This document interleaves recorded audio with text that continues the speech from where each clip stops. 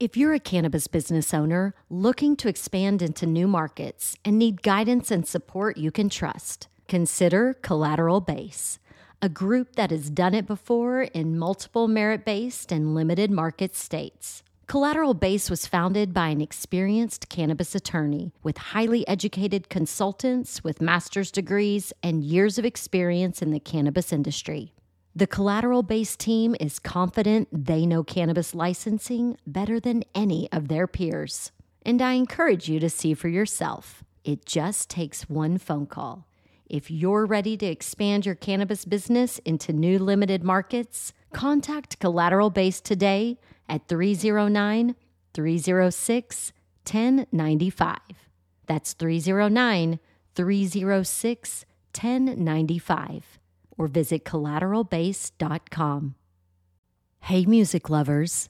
The Canna Mom Show podcast, in collaboration with Lambkin Guitars, is giving away a custom-built, one-of-a-kind electric guitar built by Josh Lambkin. The solid one-piece hemp wood body includes a built-in glass bowl piece. Yeah, you heard me right. You can take a hit and then play a lick. Now's your chance to help the Canna Mom Show crush cannabis stigma with your entry. Register for the hemp guitar giveaway online at lambkinguitars.com. That's LAMKIN guitars.com. The drawing will be part of a 420 celebration at the Goods Dispensary in Somerville, Massachusetts, where the guitar is on display for the month of April. But don't worry, you don't have to live in Mass or be present to win. Visit lambkinguitars.com to scope out the hemp guitar giveaway details and entry form. You'll even find a video of what could be your guitar in action. LAMKIN guitars.com. Ladies and gentlemen, boys and girls, welcome to another episode of Everything is Personal. So today we have two very special guests with us. We have Brett Waters, who's a co-founder and executive director of Reason for Hope. And we also have Lieutenant General Martin Steele, a USMC retired. Did I say that correctly? Because it's a long title. I just want to make sure I got it right. And then we'll get into what Reason for Hope is. But I welcome both of you gentlemen. Thank you for joining me on the podcast. I really appreciate it. Before we dive in, and we'll start with Brett, I really want to get a background understanding of both of your histories and backgrounds of what brought you here. So, Brett, we'll start with you. If you can kind of let us know sort of where you grew up. And sort of where you resided as a kid. I am from Lower Merion, Pennsylvania.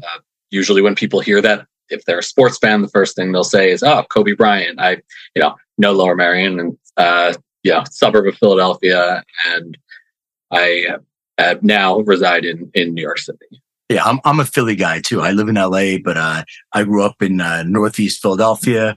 Went to high school in North Philly, went to Temple University. So I'm very 4-for-4 Philly sports team, still living in LA.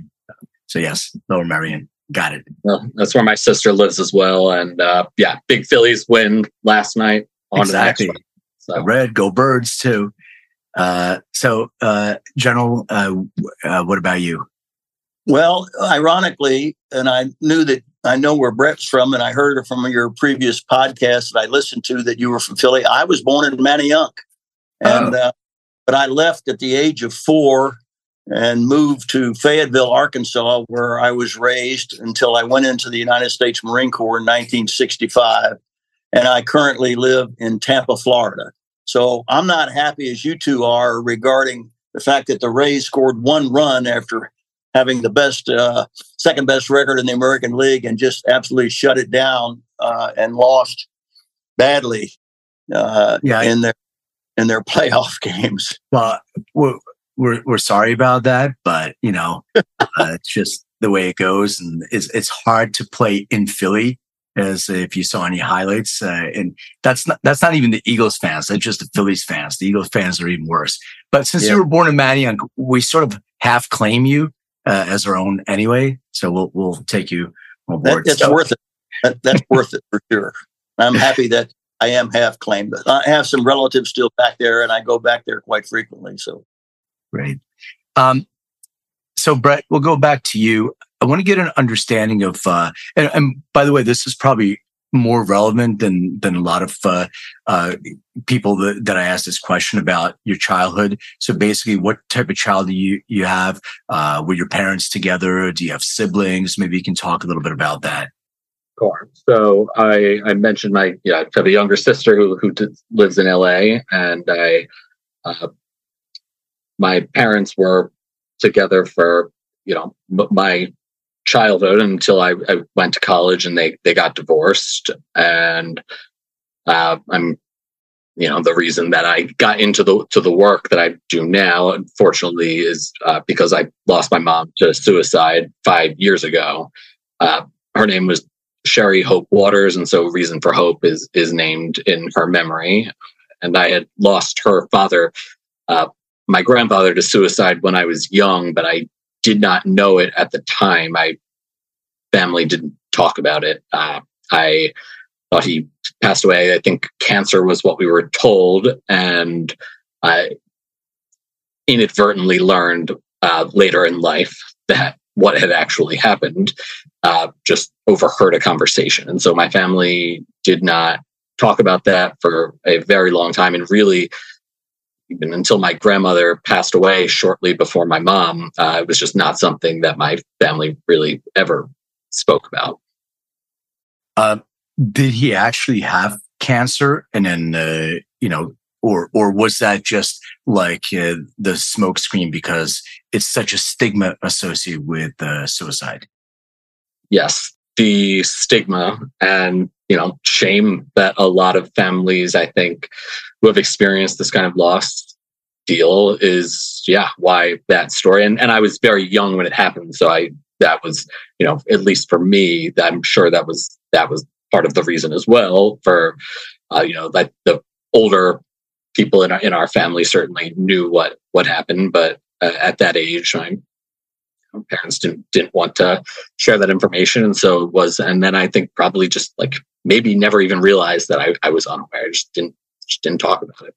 So it's a lot of the work that I first did, getting into suicide prevention, like policy and advocacy after losing my mom, was just about being open and like sharing, educating, not repeating the mistakes that I feel like were made to a certain extent with hiding what happened and kind of like feeling that shame and just think it was just like I had to be open about it and share and not repeat, I guess, the mistakes of the past. Yeah, I want to get into that in a little bit more detail, but just going back to General Steele, if you can, same question about childhood, Sure. Parents and sort of how you grew up. Yes. I don't have much of a recollection of my time in Manayunk. My father, who I really never knew, was an alcoholic and abusive, and he even tried to throw me out the third-story window where we lived on Ritchie Street. And my older brother, 8 years older, saved my life, preventing him from doing that. And my mother left him, and my early recollections are very, very infrequent. But my stepfather, who was a World War II fighter pilot, moved the family, my older brother, older sister, and me to Fayetteville, Arkansas. They were in the construction business. And so he was shot down over France in World War II. He was a P-47 Thunderbolt pilot, was a prisoner of war in Stalag Luft 1 in Barth, Germany, for an extended period of time, and suffered immeasurably from his captors and had what we would call today post-traumatic stress. And he too had challenges with alcohol, and he never was abusive. He loved my mother and my siblings and I, but he had problems addicted to alcohol. He was a functional alcoholic. In fact, he died on Veterans Day in a VA hospital in my hometown in 1995. And for me, he's part of the reasoning too, because I think that some of these treatment protocols would have been very beneficial for him. We never knew in my family what his story was, and he never told it except on our 18th birthdays. So he would take a day out of school, or we would take a day out of school, and he'd take a day out of work. And in my case, we sat down for 8 hours, and he drank chocolate milk to coat his stomach, and told me the entire story. I couldn't ask a question, couldn't say anything, couldn't go to the bathroom, couldn't do anything, just sat there and listened and was totally mesmerized by his lived experience, his resilience, his passion for life, his gift of life. And it was a part of the inspiration that had me shortly thereafter enlist in the United States Marine Corps. Yeah. But we each come through because of, when I enlisted in the Marine Corps, I quickly went to Vietnam. This was 1965, 66 timeframe. And my mentors were World War II veterans, Korean War veterans, all who had issues relative to their lived experiences with being in harm's way and had the residual effects of trauma associated with that. But they were inspirational to me in regards to how they conducted themselves despite the trauma that they were experiencing. Just as my coaches and teachers and people that were in my life in Fayetteville, Arkansas, which was singularly unique. And it was the first integrated community south of the Mason-Dixon line after Brown versus Board of Education in 54. So we were a bastion of racial tolerance in Arkansas with the only integrated school community. And we wore that with a badge of honor. And it had a powerful effect on me, too, on making the right choices and doing the right things in regards to race, respect for your fellow man, and understanding being on the right side of history. So coming out of that lived experience, growing up as a student athlete, I was a baseball player, football player, and ran track, and was very, very, very good at all of them, as a matter of fact. But I jettisoned all that to come into the Marine Corps. But the point is that it held me in good stead in regards to understanding man's inhumanity to man, the banality of war, and what this is all about. And that for me, my lived experience in that first tour of combat, where I was meritoriously promoted on the battlefield to the rank of corporal, was that the gift of life is something that if you can grasp it, in my case, it was age 19, what the blessing of the gift of life is. And it's about giving back. And so what Brett just said and what's got us together about all this is about, at my age, now 77, it's what am I doing in regards to giving back, because I've been blessed with a gift of life. And it's not violins playing and angels' wings flapping. It's just the reality of how I view our responsibility to do something differently in the regards to the challenges associated, particularly with veterans and first responders. My mother was a nurse for all of her life, but people who are engaged in trying to help other people. In the case of veterans and the 20-year global war on terror, preserve our way of life in this country, and that we have a moral responsibility to do something about whatever their lived experiences have been that have causing them assimilation problems back into our society. And so we are bonded together, Brett and I, about a mission to prevent deaths of despair by helping to develop and advocate for the policy and legal reforms needed to facilitate safe and affordable access to psychedelic medicine and assisted therapies. And in that regard, we see the condition we're in right now in this country, where the case of over 1,000 veterans have had to go outside of the country, Mexico, Costa Rica, Central and South America, to get treatment, because it's not legal here. And they're in their last hope to prevent them from taking their own life and perhaps the lives of their loved ones. They're traumatized with depressive disorders, anxiety, alcohol abuse, victims of military sexual trauma, and the horrors of war and the moral guilt associated with all of that, and survivor's guilt. So what we're doing, we believe, is with these initiatives that we have, is looking at an alternative where we can reschedule this. This is not about social use or decriminalization. What we're all about is research and therapy and treatment protocols that are going to enable people to be able to live lives that are worth living and valued to their communities, to their families, and relearn what love is all about and selflessness is all about.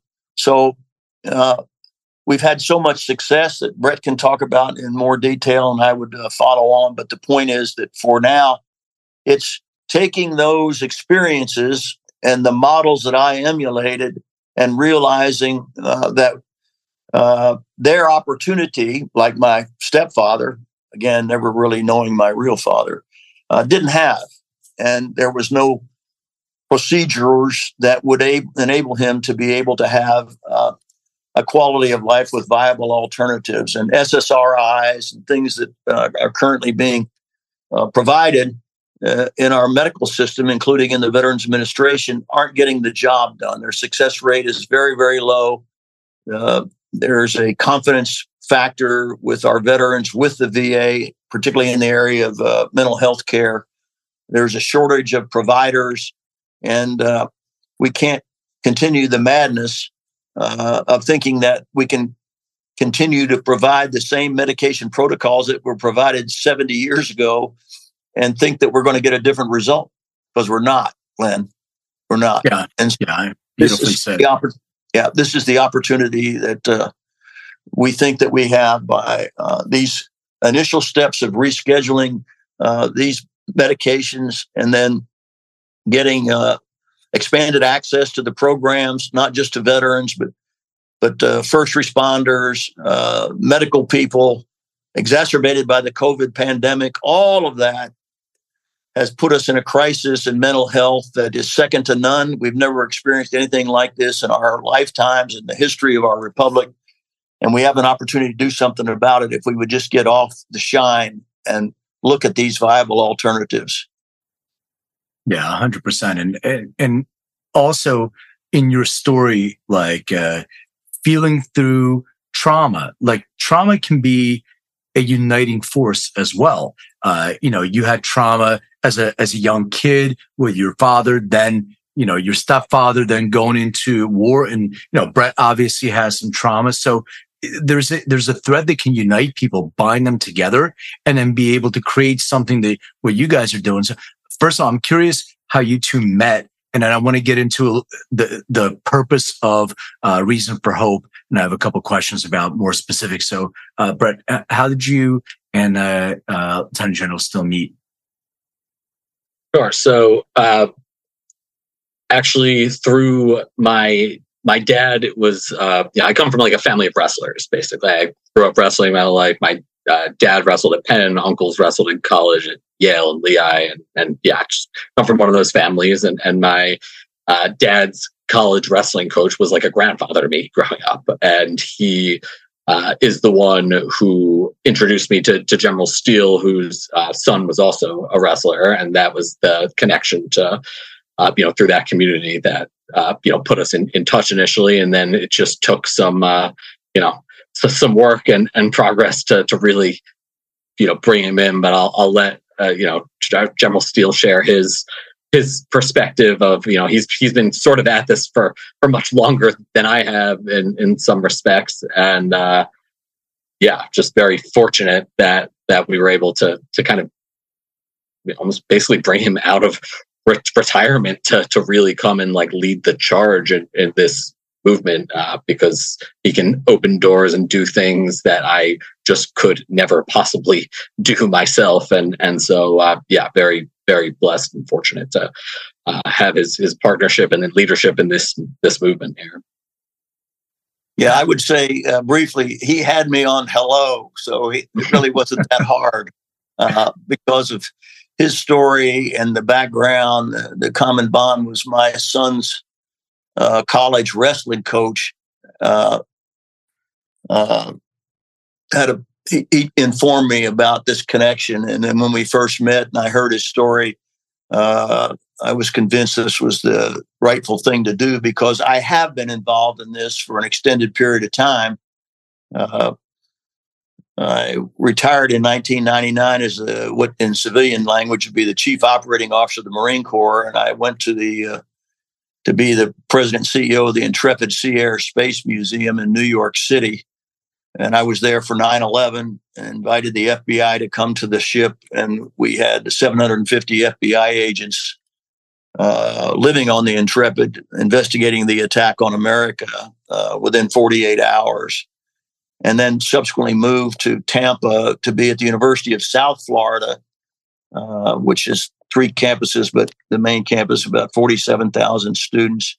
But I was in the Office of Research and Innovation, working with scientists on the comorbidities with traumatic brain injury, post-traumatic stress, military sexual trauma, prosthetics, robotics, burn victims, adjacent to one of the polytrauma centers in the VA system, the James A. Haley VA Medical Center. So we were working hand in glove and looking at suicide prevention and mitigation. And I, in the process of all of that, met Brett, and I testified 3 times before the Congress on suicide prevention, knowing that this cohort of warriors who've been so selfless with multiple tours of combat had not come to the surface yet. And then in 2015, 16 timeframe, I was appointed by Senator Mitch McConnell to be on the Commission on Care to look at the future of VA healthcare, because at that time it was 22 suicides a day. It was failing our veterans abysmally. There was no confidence in their treatment protocols. And it was commensurate with all of that Brett and I met. And we were looking at what could we do to be able to influence viable alternatives, not only in the VA, but in the system, but in the policy advocacy perspective at both the federal and state levels. So we had made 18 recommendations to the Congress at the conclusion of after a year on the Commission on Care. 15 of them were bought by the president and the Congress and the Secretary of the VA. They became the Mission Act, the PACT Act, the WISE Act, and several other things.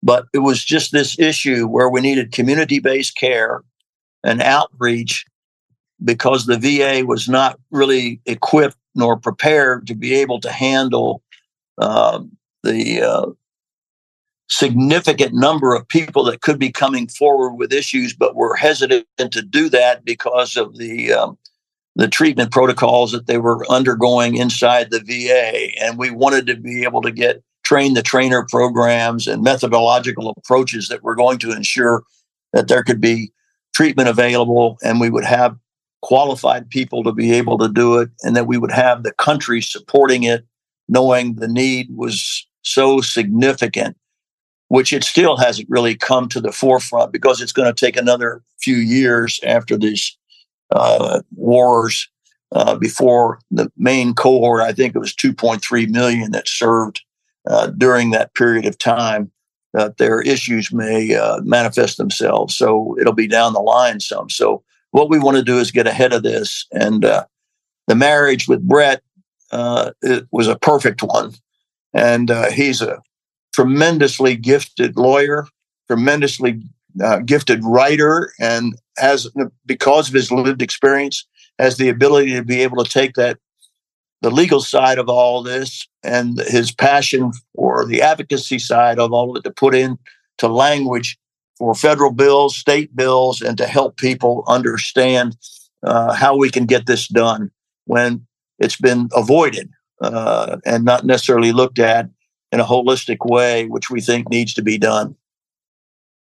So what are the specific conditions that you feel psychedelics are efficacious on? And then which psychedelics do you feel are efficacious for those types of conditions? Brett, why don't you start? Sure. So, I mean, I think there's like several ways to kind of look at this, and at the biggest picture, highest level of kind of my perspective is that like we have these, conditions like PTSD, depression, DSM diagnoses that are very sort of fungible, overlapping.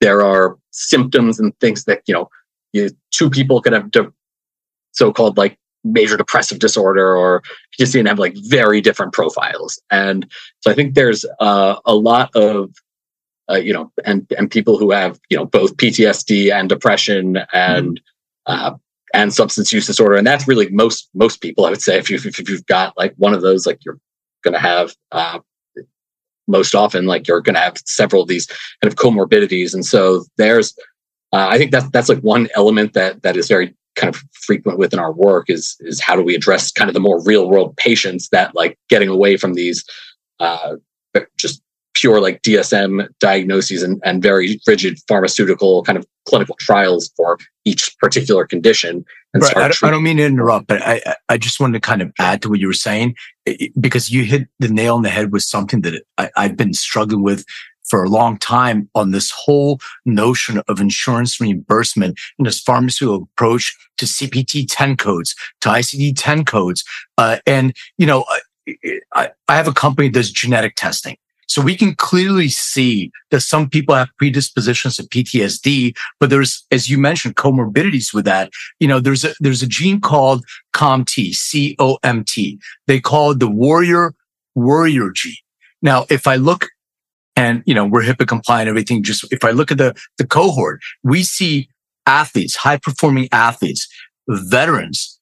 They actually are in the bucket that they are the warriors. But what happens is, and I had this conversation recently with an retired NFL player, great player. And he said to me, when he was in the trenches, 300-pound linemen would be running at him.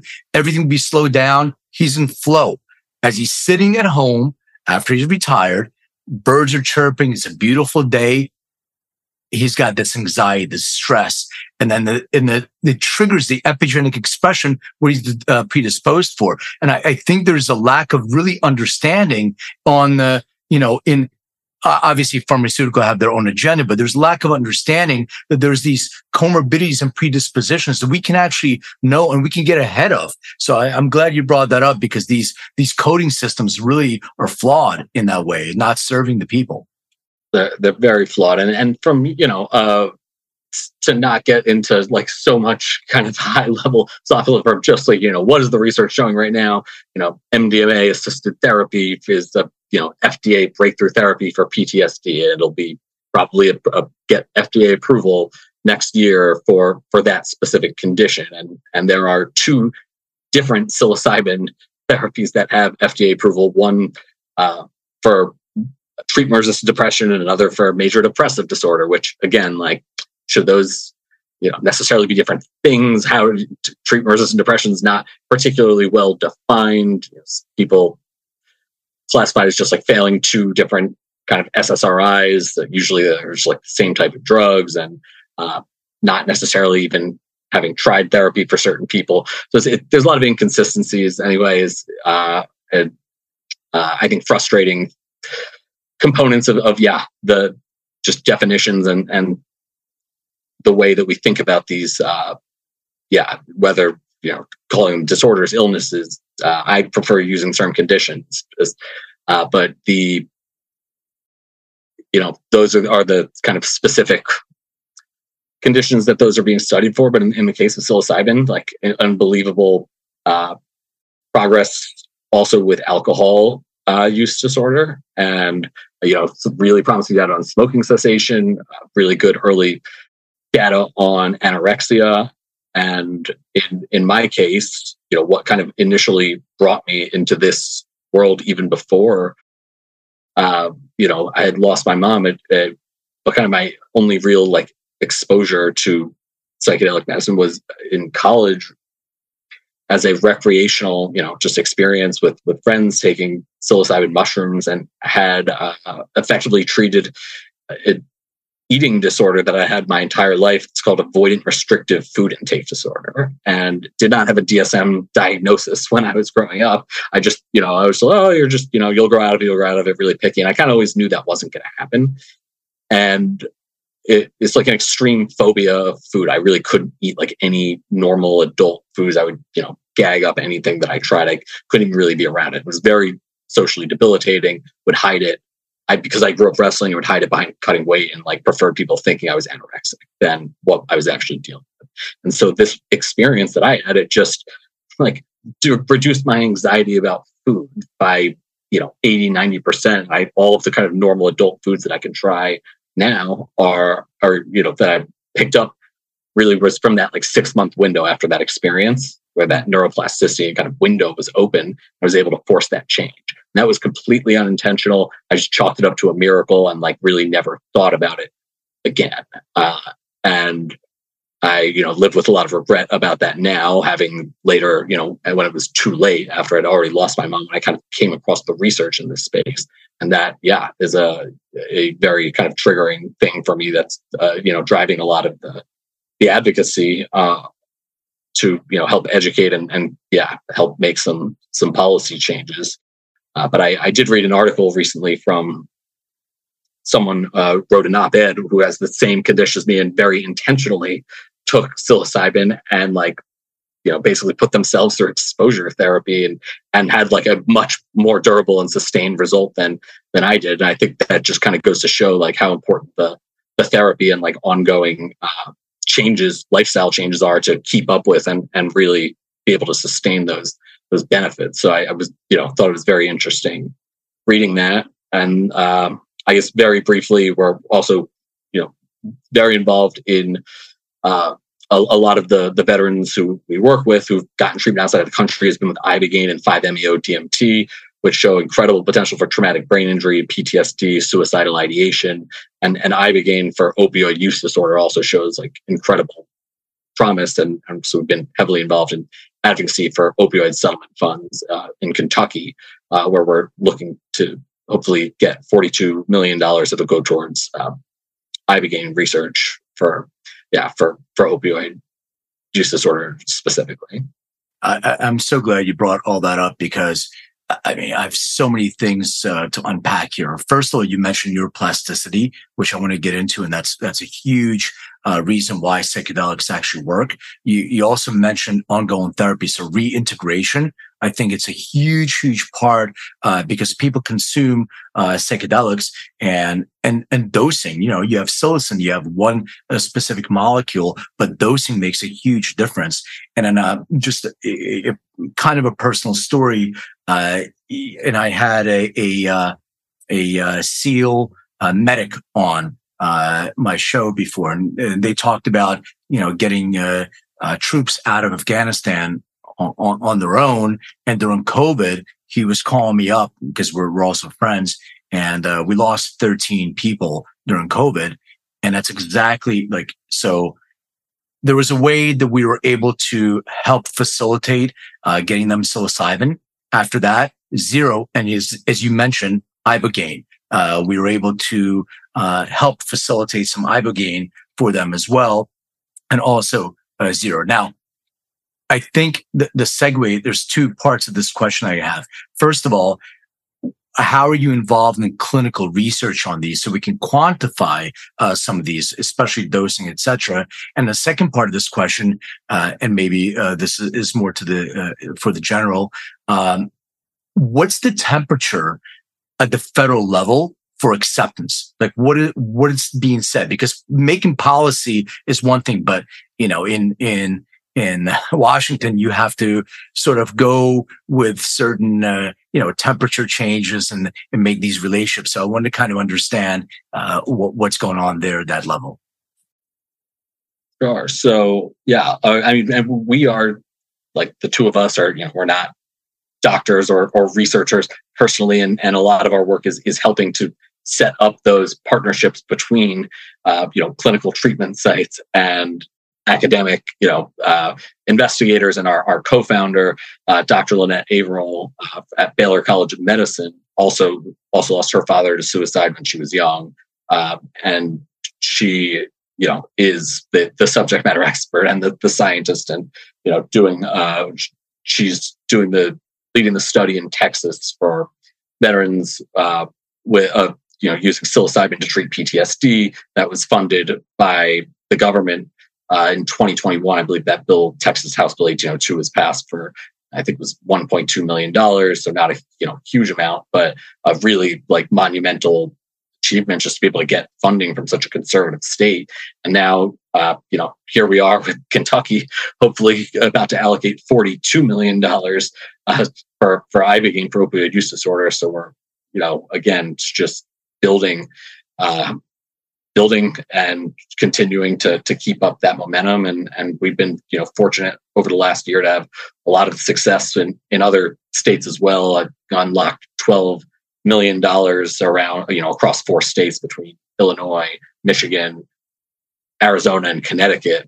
So it'll be a variety of different studies, but ultimately, really looking to treat more real world patients with those comorbidities that are, and hopefully looking at things like group therapy and more expansive protocols that will help with the accessibility for people moving forward. So, all of that progress, I think, is very important to the federal level, where change is always slower. A lot of significant policy movements begin at the state level and work their way up, and especially for a lot of the kind of veteran service organizations, people we work with are just small upstart groups that they don't have federal lobbyists or the money to go and really get access to Congress. And so it was really unifying all of these different people around the country and these different movements kind of coming together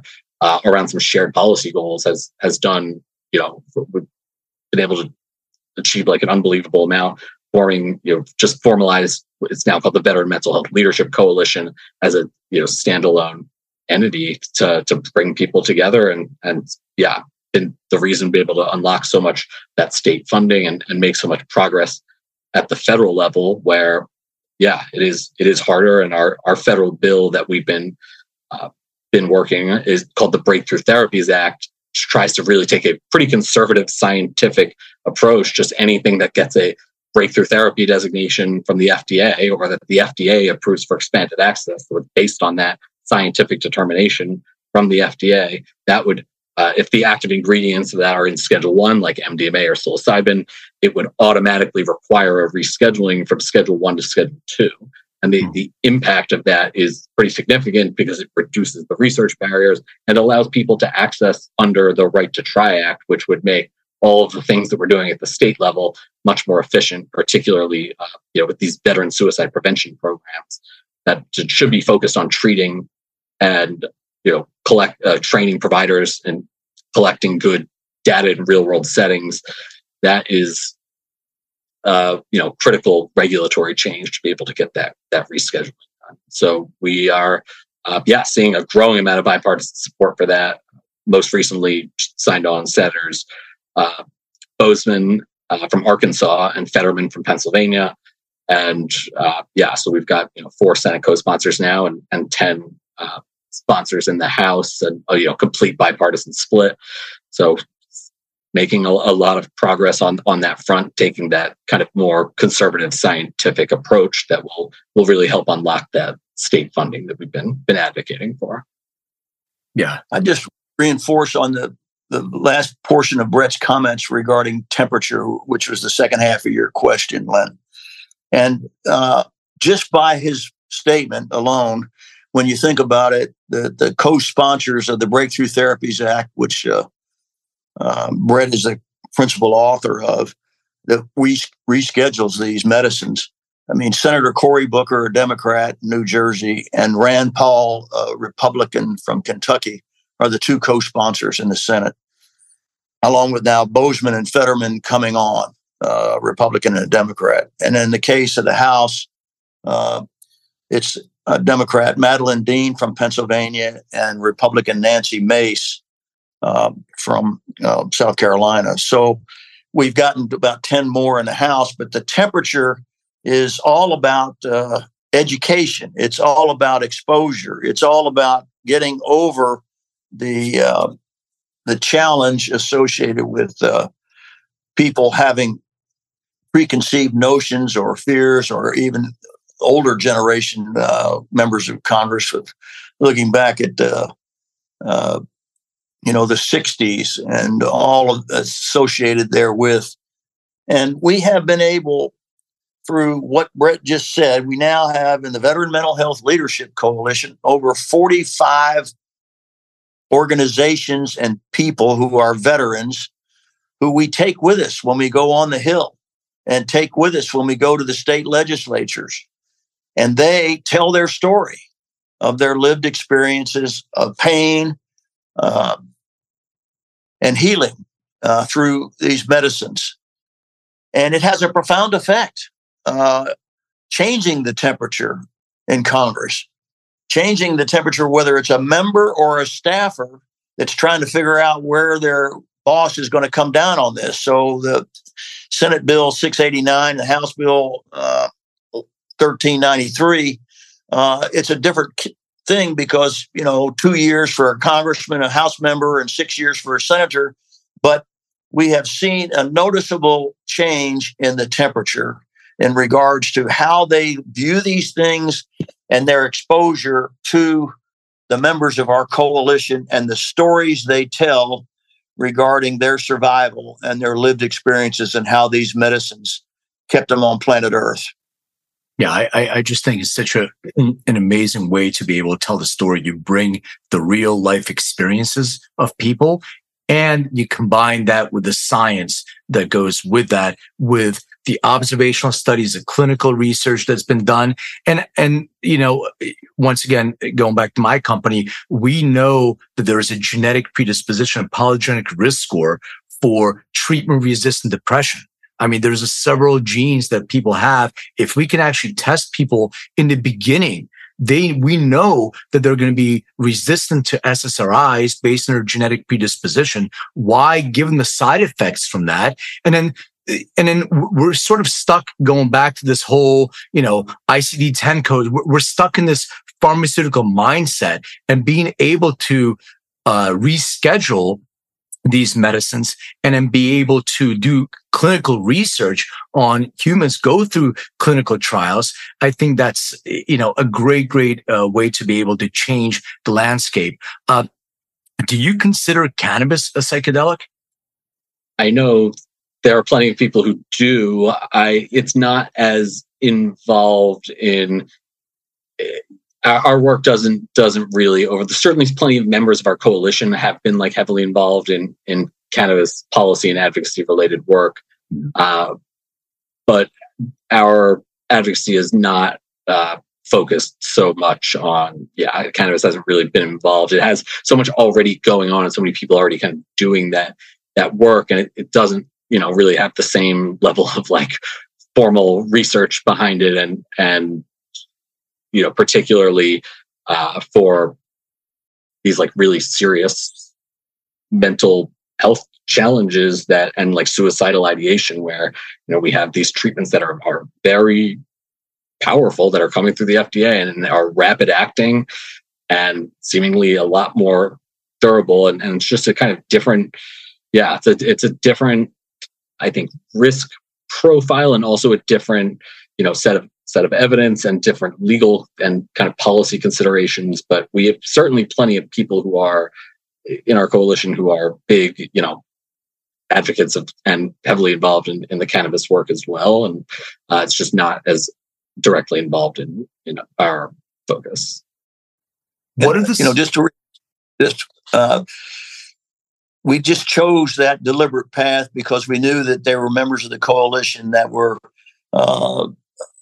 advocates for cannabis, but we didn't want to make the same mistakes Glenn. We didn't want to have to go down this path and be looking, 25 years from now, saying, "Oh, we kicked it in the grandstands again," and we wanted to avoid it. And so it's properly in the coalition, and we are on the proper path, we believe, with the unique role that we are taking in our approach to healing.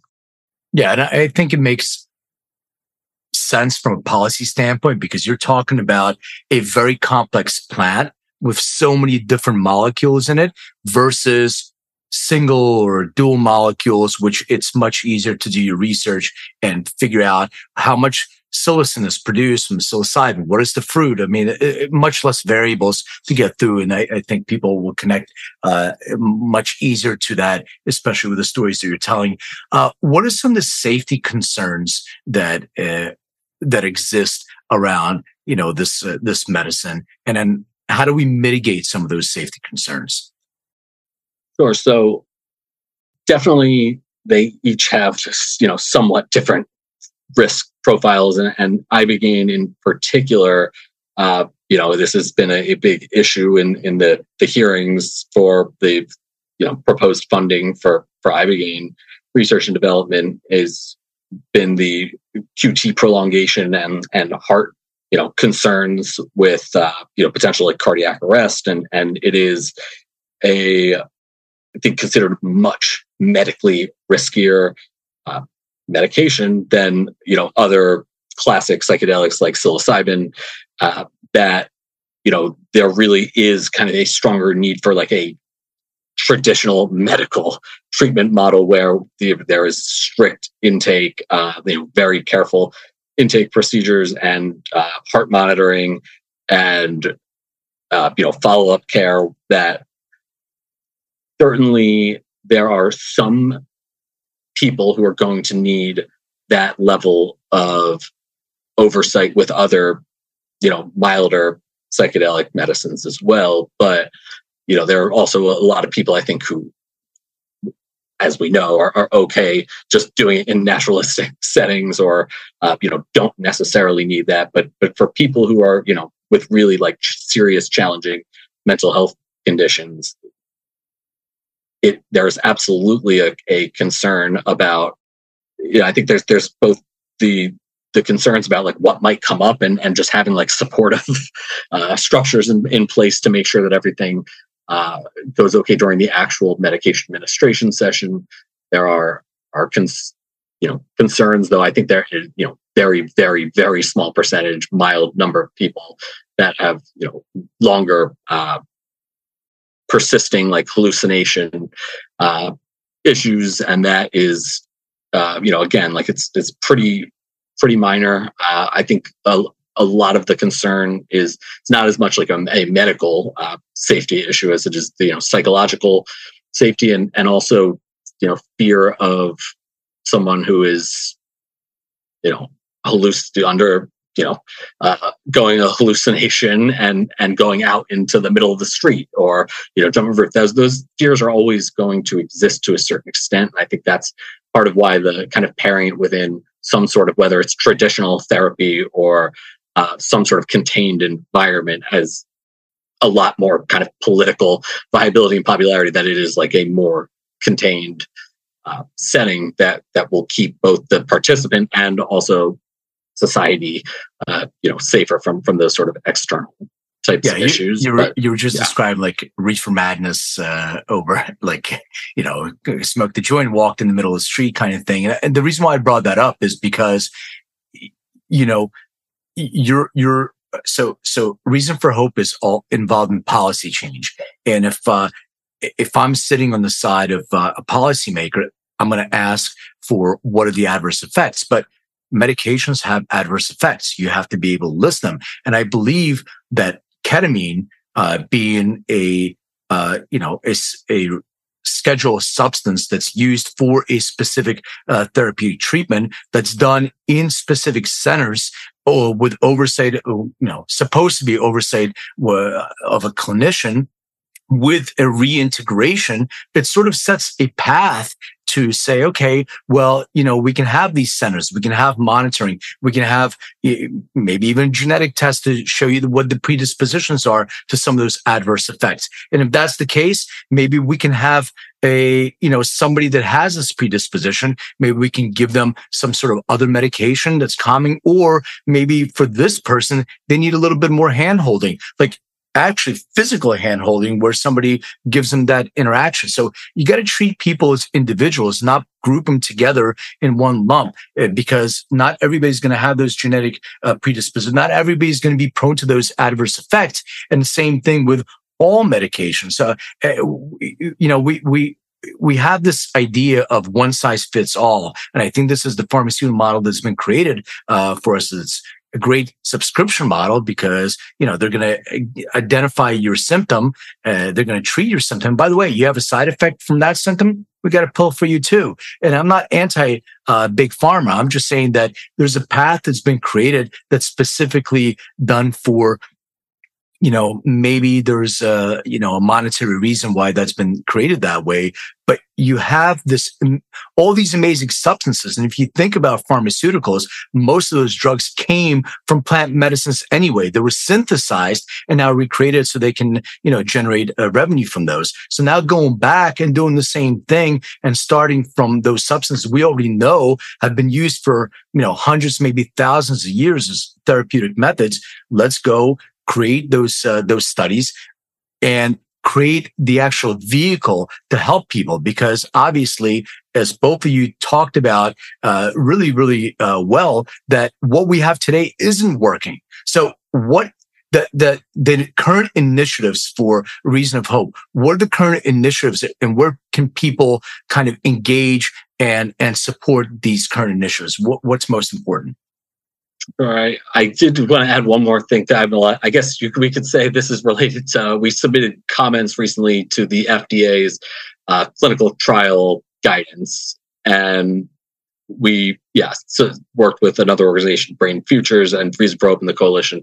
So submitted our comments. And one of the, issues on the safety front that we addressed was potentially the need for video recording and in all clinical settings, that both for the protection of patients and providers, where there are concerns about, false memory in some of these sessions. And we have been informed of on several occasions with ketamine of accusations of abuse that did not actually happen. They weren't malicious, intending to, falsely report something. They believed that happened, and the video evidence was able to prove that it did not. And so I think that is another potential, safety mechanism. We know that there has been abuse in a lot of underground settings. We've also seen it in actual medical settings, in clinical trials, where that this is being recorded. So it's, these are concerns as well, and we need actual oversight systems in place to be able to, ensure we need to have, licensing boards need to be educated about this, and it's something that. It's really not the role of the FDA, for example, to be able to oversee that once it's out in clinical practice. So that's kind of another one of the policy issues that is that separation of powers and who is going to be responsible for overseeing, ensuring good standards of care and practice here. How do you enforce that though? If it's not the FDA, is it just everybody polices each other themselves? Well, so it's.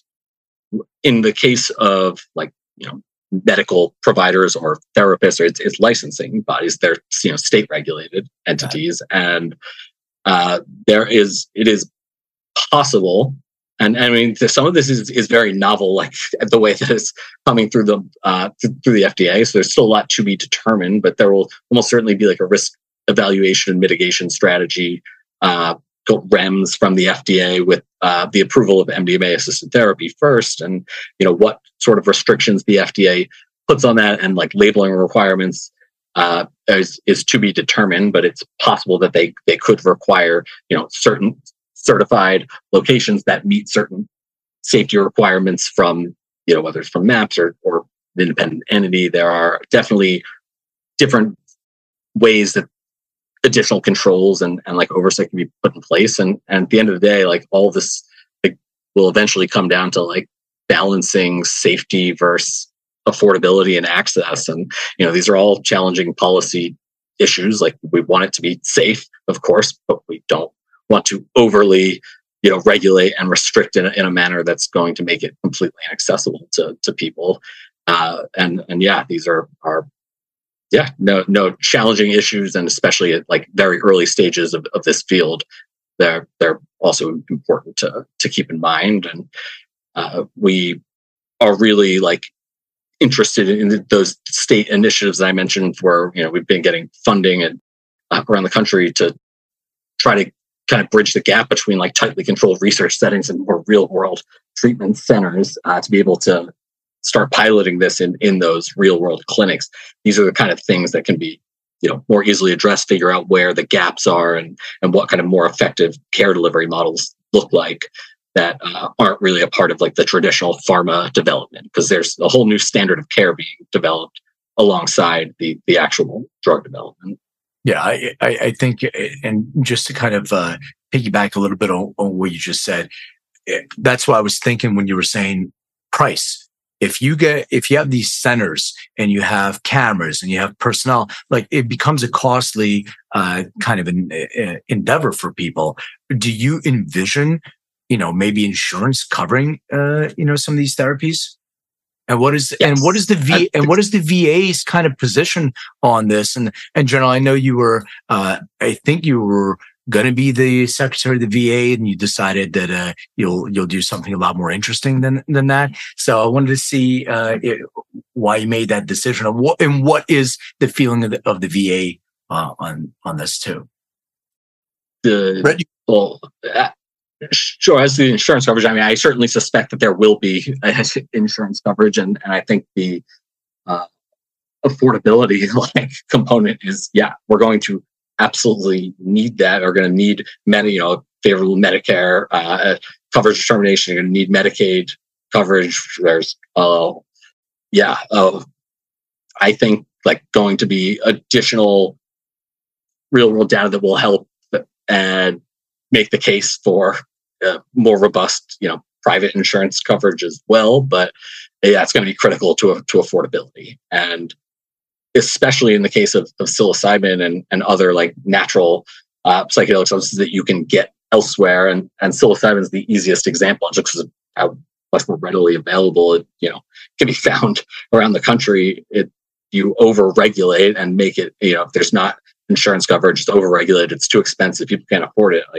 Once they know the general idea of what the research is showing and think it's something that can help them, they're going to go to the underground or find it elsewhere. And so, these are right. These are all like important policy, considerations for how to balance that, safety and access and affordability. And I think there's going to be a lot of learning that is done over the next, 5 or 10 years on how to best, balance these things. And we're certainly seeing lots of, decriminalization initiatives at city levels and kind of legalization in supervised settings at state levels that are, because of the conflict with federal law on some of these state initiatives, you can't get the tax deductions and it's very expensive, no insurance coverage. So what do people do? They go to the underground. But it's a lot of things that I think will be worked out over the next several years, and probably different pathways that are explored. I don't think that there are, anyone who's like overly confident, in my opinion, with the way that it's going to shape out from like a legal or a regulatory perspective are the people that I trust the least. There's so much we don't know still. And there's a lot of different ways that I could see it playing out moving forward. But at this point, it's good that there's so much research out there, at least showing, some of the benefits. So I don't think the genie will ever entirely go back to being, put back in the bottle. There's too many people in need. And on that note, I guess I'll let General Steele maybe wants to speak to the VA, because that's really the need. Yes. First of all, we talked about Dr. Lynette Averill, one of our co-founders from Baylor College of Medicine. She's also with the VA in Houston, Texas. And she is a subject matter expert in this area and was the principal person who got House Bill 1802 in the state of Texas passed regarding psychedelics. The VA is risk averse, and they have been continuously saying, and we've been working with them closely, that there's more research is needed. They put out papers. We testified before the House last fall, wrote a paper with 3 recommendations for the VA. If they would have been implemented, we would have been well on our way to do some of the things, to find 5 areas in the country to be able to have access and research. Their position has been about, as a fast follower and no federal money, they've been getting private money to be able to do whatever they have done, but they're about double-blind, evidence-based, placebo-based research in this. All we want them to do is get much more actively involved in all of this, because it's their cohort, which is the largest population who has the greatest need right now. And they have an opportunity to be able to be the model to emulate in the country, as opposed to the fast follower waiting for the research. So what's happened recently, and very recently, is cautious optimism that they are now understanding that they can't keep doing what they're doing and have success in the treatment of this young cohort. They're going to have to change their methodological approach, and they're going to have to start with research. And once they do that, I believe that we get veterans to participate in that protocol. Then it'll explode in a positive way to be able to get them to participate in a manner wherein we can move this forward in conjunction with the federal government, FDA, DEA, et cetera, to be able to make these medicines available. Not again from a decriminalization or social use, because we're just going to stay with the medical model here and the advocacy for law to get the research done at the federal and state level. But I am, I mean this, more optimistic today than I was yesterday, just on what we gained from it. But they're going to have to prove themselves to be a little bit more involved in understanding that the need is only going to get worse. It's only going to be more. It's not going to go away over time. And we're talking about lives here. We're talking about saving people's lives. We're talking about a cultural shift in the protocols for treatment of mental health issues for our people of our society, which is in danger right now because of the significance of this issue. So I was asked, and I didn't take the job. But, my sense is that we have the potential to do more good from our vantage point right now, to coalesce them into being much more involved with all this. And so my issue is speed and the leadership in the organization and its sustainability. It's at the top, it turns over so frequently that you may get some impetus behind it. It doesn't matter. It doesn't have to be politically oriented, or it could be that they have bipartisan support or whatever, who's ever in power in the Congress or who's in the White House. What we really do need is, this is a medical issue for people's lives. It can't be a political issue, and the VA has to be the model to emulate by getting involved in the research, treatment, protocol, and resiliency for our veterans. Yeah, no, thank you for saying that. That totally makes sense and very, very well said. All right, so I'm gonna switch gears for a little bit and ask a question I ask all my guests. I'm a big music fan, so I have for those that can see behind me, albums, pictures, so any kind of genre. So I'm going to go to Brett first. If you have 5 albums that you have to listen to for the next year, you don't have to name the actual album. You can say, all right, Beatles or whatever it is. But what would be those 5 albums? And I'm putting you on the spot because if somebody asked me, I mean, probably 2 of them will be identical. Maybe the other 3 would change tomorrow. So this is a moment in time. 5 albums. Oh, I am not kidding you when I say I do not think I could even name 5 albums right now off the top of my head. But you can could you name like 5 bands that you like or musicians or anything like that? So I somewhat, but I'll say like I'm not a big music person. It's funny that I had this conversation with someone the other day too. It was like the first time I had heard someone else say something very similar where like I don't even have Spotify or like any music apps or anything on my phone. I'll listen to some podcasts, but for the most part, watch a lot of sports or read a lot, and just don't. For most people, like listen to music or whatever when they read. Backwards can't do it. Just so yeah, not a huge not a huge not a music guy, music person, but it's.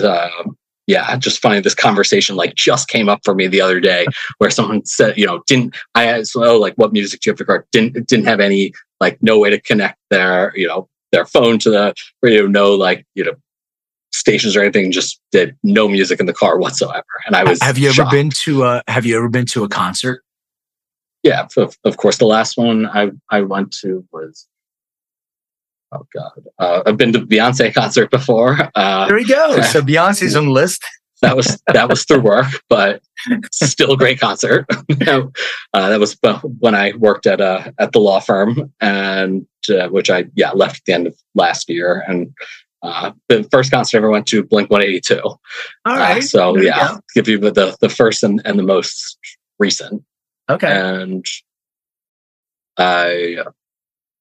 my wife would love for me to take her to see Taylor Swift. So, now that, she's feel like I'm seeing much more about her now with the whole Travis Kelce situation, and it just seems to be unavoidable in the news.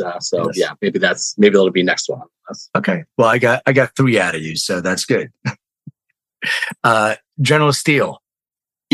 You won't. I don't know about the albums, but I can give you the entertainers. Okay, let's do it. So it's a little bit more melodramatic with me because I'm in an age where music means so much to me, growing up in it and all that. But every day when I start my day, my wife and I have been married 56 years. We're high school sweethearts. She leaves to go out to walk, and I turn on "Imagine" by John Lennon, and I listen to that song every day. I get emotional every morning with my first cup of coffee, listening to the lyrics of "Imagine" by John Lennon. That's number 1. The second song I listen to is Cohen's "Walking in Memphis." I listen to that every day. Same thing. That message is so profound to me, so simple to me, but it is, the lyrics there are hard to describe to anybody. Even when they hear it, they don't get it. But to me, that song is extremely powerful. Fleetwood Mac, anything they play, I try to listen every day to their top 5 songs. They're all interrelated to me, but I like them a lot. Eagles, same thing. I've seen them in concert multiple times before they started passing away. And then the last one I say, 5th one, which my wife cannot stand, and she never is around, but I'm a big Michael McDonald fan. Michael. Doesn't matter if he's back with his first group or by himself, or I just love his music. So I hope I answered the question for you. So that was great. I love it. Michael McDonald too, with doobies and without doobies. What an incredible voice. I concur. Great choices. I love them. Okay. So final bonus question. I don't know who wants to go first. Please describe what your room look like growing up? Brett? We'll go to Brett first, since he looks like he wants to answer.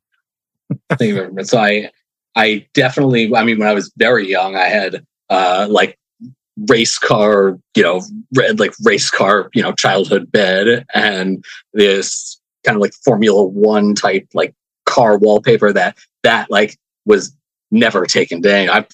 Until we moved out, I'm fairly certain that wallpaper still existed, and far too many clothes and things all over the floor that were never, really properly put away. And I unfortunately have, habits are hard to break. So that issue persists for me to this day, much to my wife's chagrin.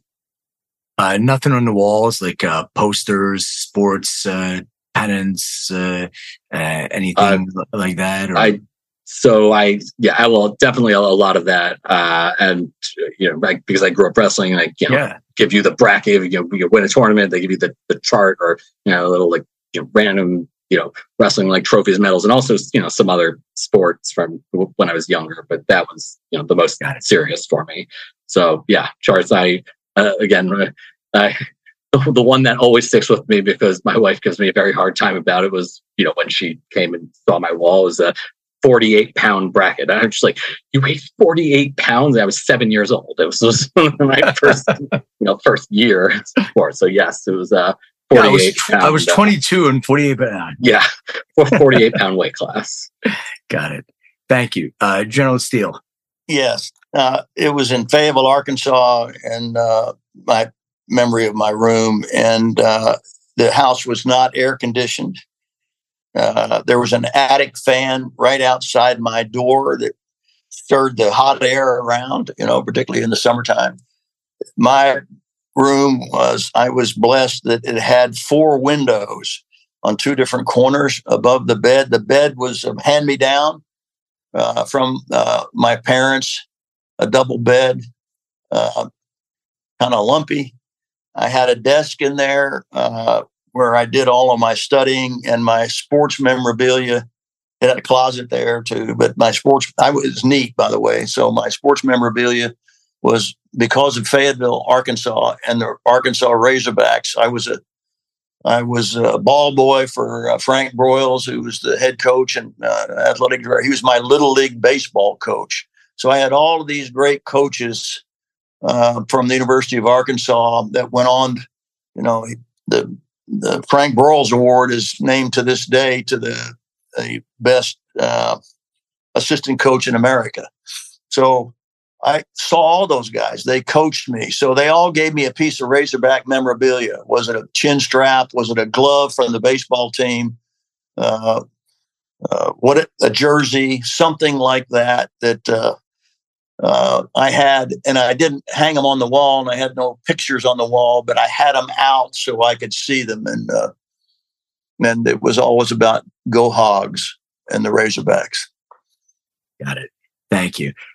Gentlemen, where can people engage more with Reason for Hope, or contact, or donate, or any other ways that they can support you? Sure. So our website is reason-for-hope.org. And for the Veteran Mental Health Leadership Coalition, it's vmhlc.org. And we are on LinkedIn, Instagram, and can always go on our website to email info@reason-for-hope.org or info@vmhlc.org, and please feel free to reach out, and we hope to continue to build upon our coalition advocacy, and are always looking for more people around the country to get involved. So thank you both so much for joining me. I think what you're doing is incredible and very well needed. I have a lot of personal experience in this with mental health and veterans. So whatever we can do to support, but thank you so much for joining me and the work that you're doing. Really appreciate it. Thanks for what you do, Lynn. Thanks for what you do. And it's a pleasure to be here today. And I hope it's value added to your programming, what you're doing. 100%. Thank you.